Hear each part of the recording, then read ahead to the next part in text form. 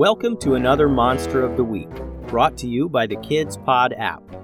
The Kids Pod app is a safe place where kids can discover all their favorite podcasts. Click the link in the show notes to download the Kids Pod app today. Today's monster is a stellar seraph. The stellar seraph is a massive creature that lives in the void of space. Very little is known of these fascinating creatures. They look similar to octopi, possessing a main body and many tentacles that are constantly undulating and waving.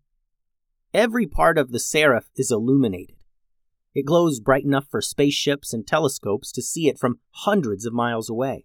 Many ships have picked up sounds from the seraph, ghostly wails and high-pitched noises.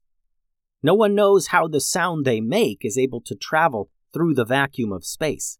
No one knows what they eat. Some ships have tried catching a seraph, only to have it wiggle away and fly off into space at incredible speed. Lasers and other projectiles just blast right through the creature, having no effect at all. Here to tell us of a first-person encounter is Captain Max, from Captain Max and the Starfighters. Yeah, I know about the seraph. Super weird space creatures, those things. One time, we were cruising back from Sector 12 when we encountered one. It was bigger than our ship.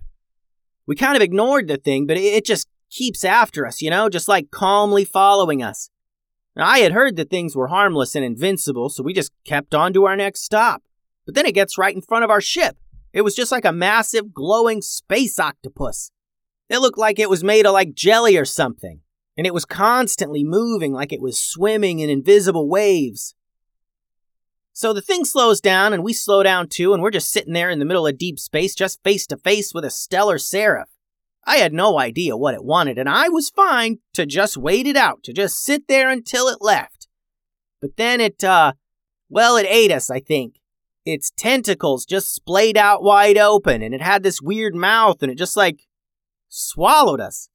We could see out of it, though. It was kind of like looking out of a window when it was raining, kind of blurry, A creature this big, I didn't think it would be a good idea to start shooting, especially since it probably wouldn't have done anything. And the ship was still working fine. So we sit there in the belly of this seraph for a few minutes, or what I think was the belly, and then it just spits us out and flies off into space. Ted likes to say that we just got a big seraph hug, but I think it tried to eat us and then realized we don't taste good or something. I guess the lesson here is, if you don't want to be eaten, don't taste good. Thanks for that story, Captain Max. I'm glad it spit you out. And I'm glad you joined us for today's monster. If you draw a picture of a space seraph, I'd love to see it. You can send it to me at kidstoriespodcast@gmail.com. Adios.